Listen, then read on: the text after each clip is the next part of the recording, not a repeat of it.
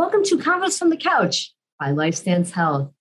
I'm Nikki Lianza, and on this episode, I'll be talking with Melanie Falls from our Brecksville and Beechwood, Ohio offices about the importance of gender-affirming healthcare for transgender youth.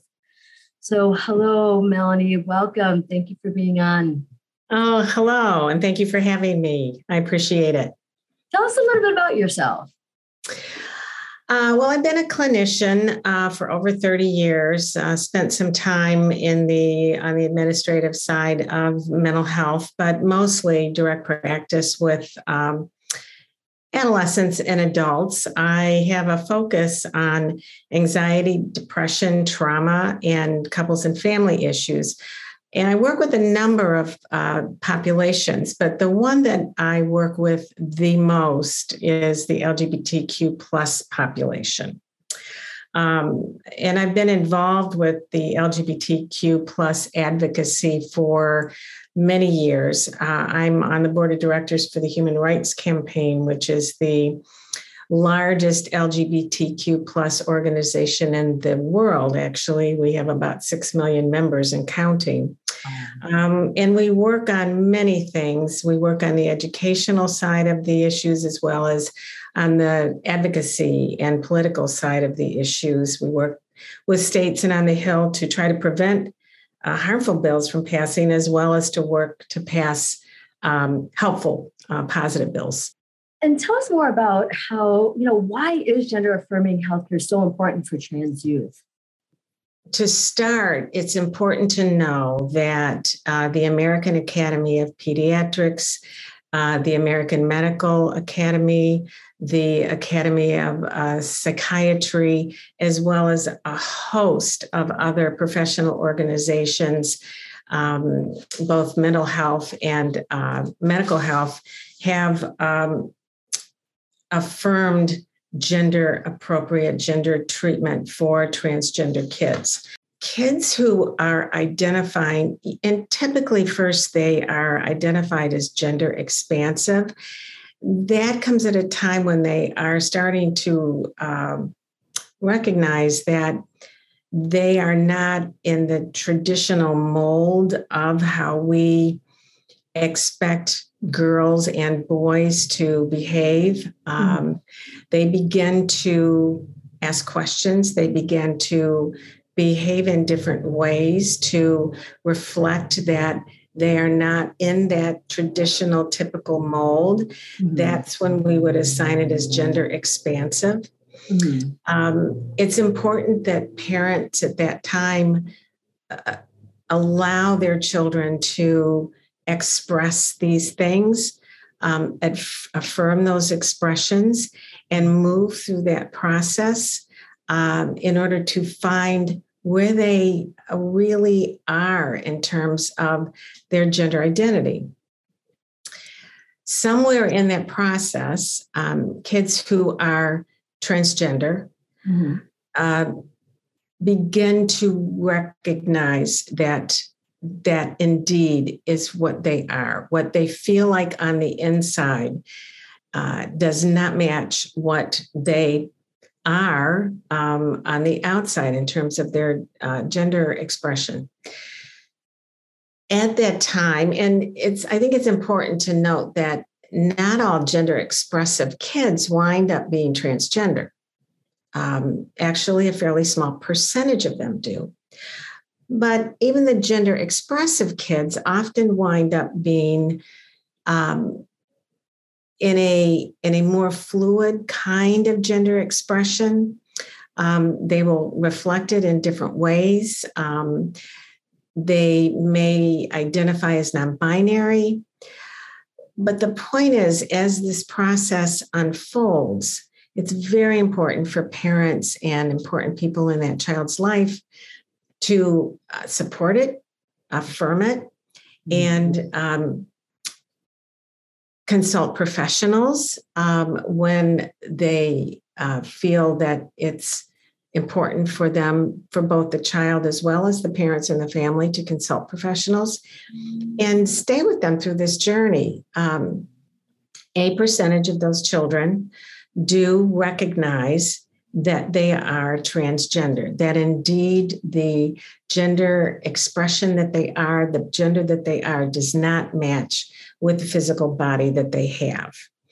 At that time, before even that identification is made by the child, and that we always need to follow the child's lead in this with open, loving, affirming support.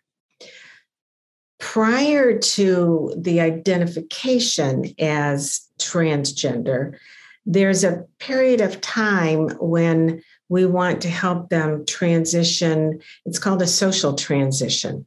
So we follow the child's lead around, let's say, the pronouns that are used for them, the clothing that they want to wear, the ways that they want to wear their hair, the bathroom that they want to use. This is a social transition, does not have anything to do with any kind of medication or medical procedures. Okay. As that unfolds, when the child begins to reach puberty and have those changes that happen in puberty, the development of breasts and for males, facial hair, menstruation, that can be a very psychologically disturbing time for children who are recognizing and moving in that transgender direction.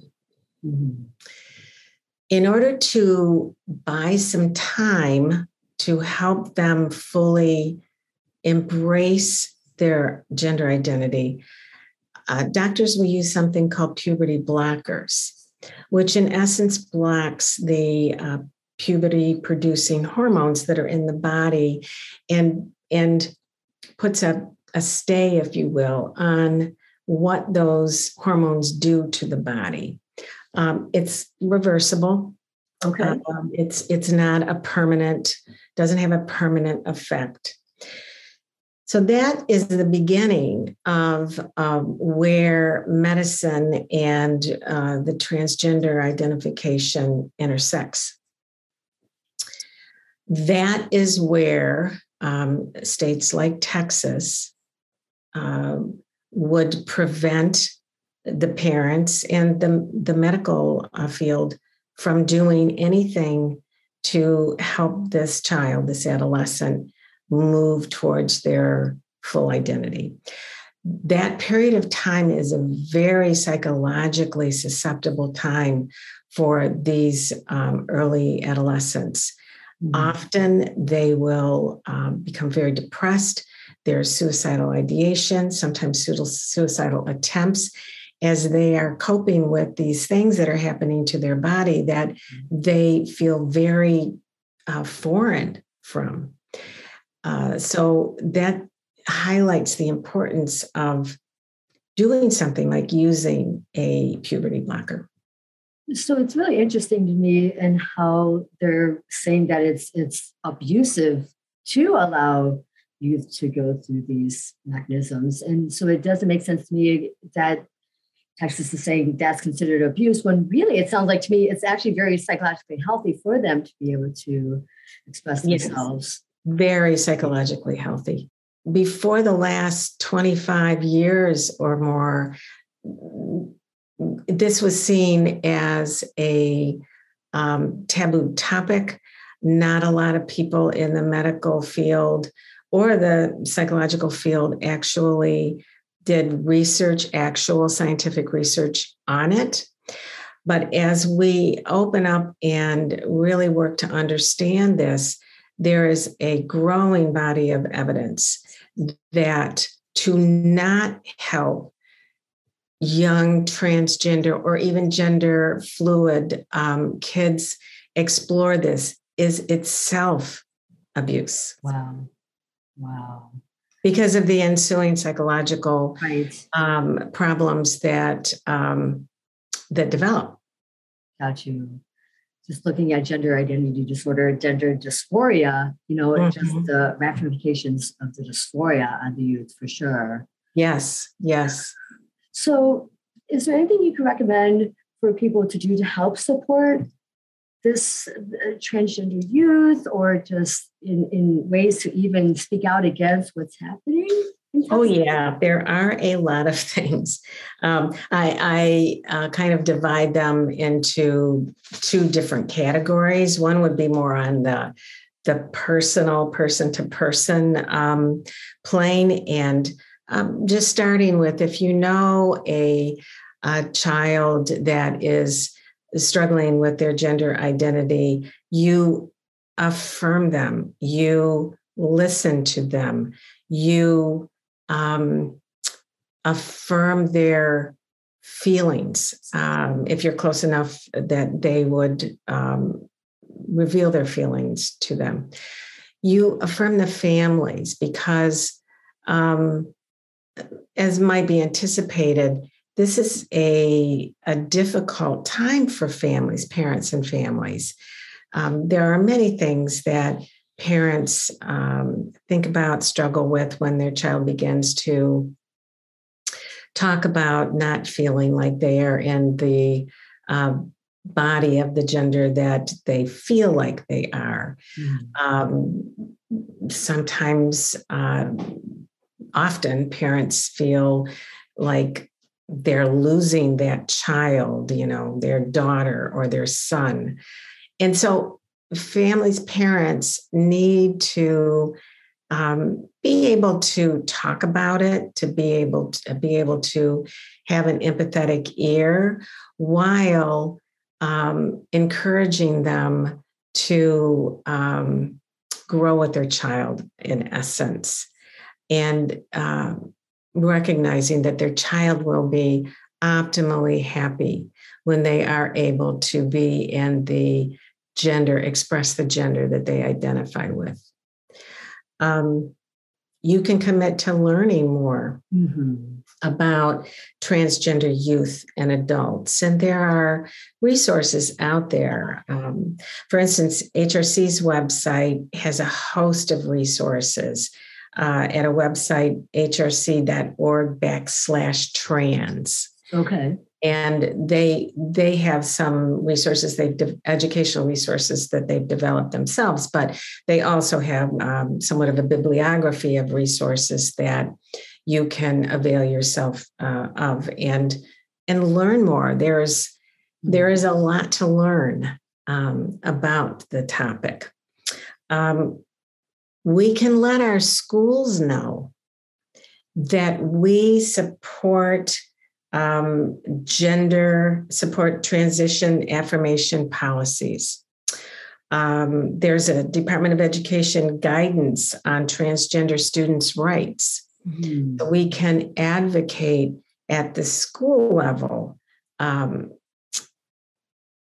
virtually at any school. There are schools who are embracing this, thankfully. There are schools who are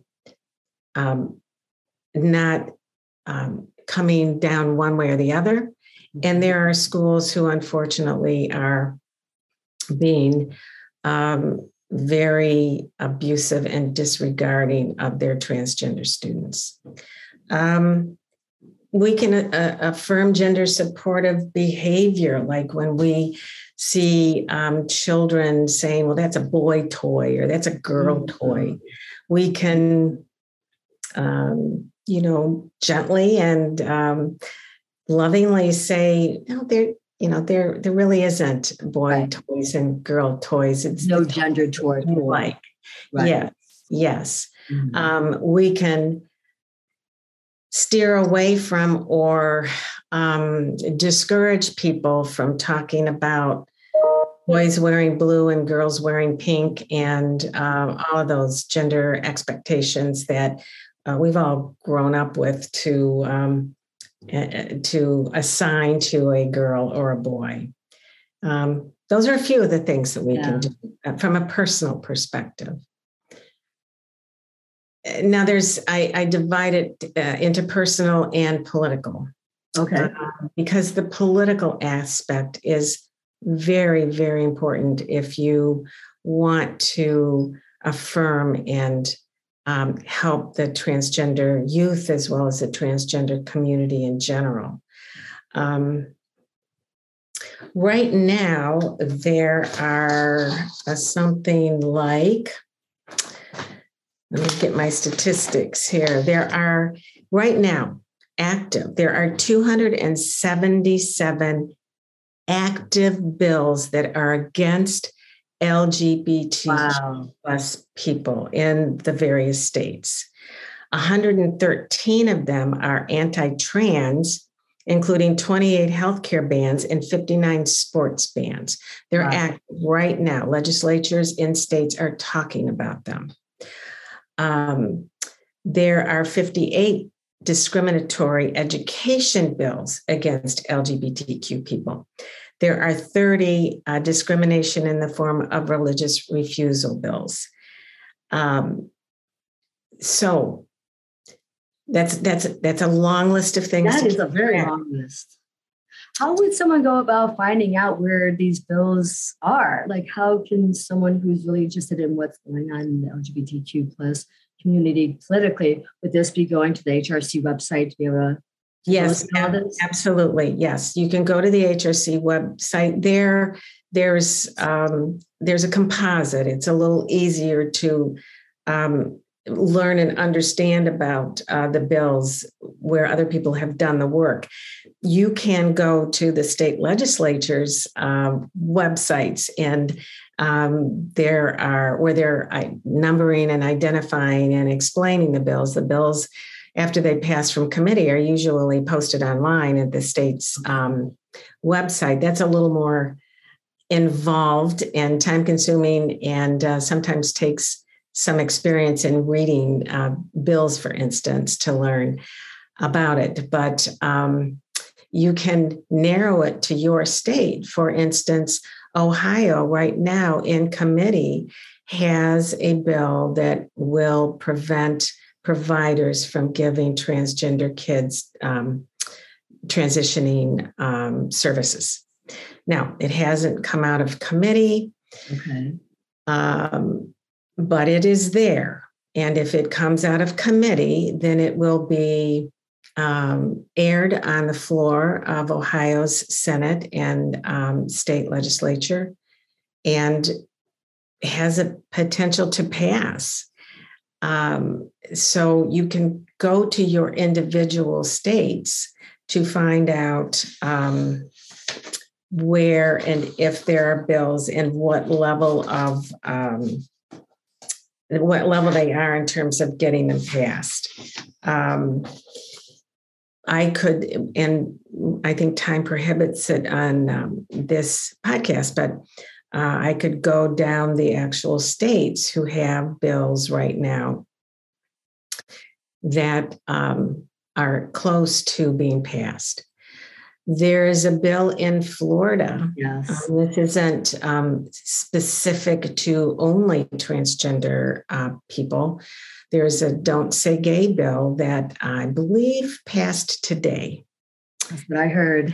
Yes. And what that bill does is prevent educators from talking about, mentioning anything having to do with LGBTQ plus people in the school.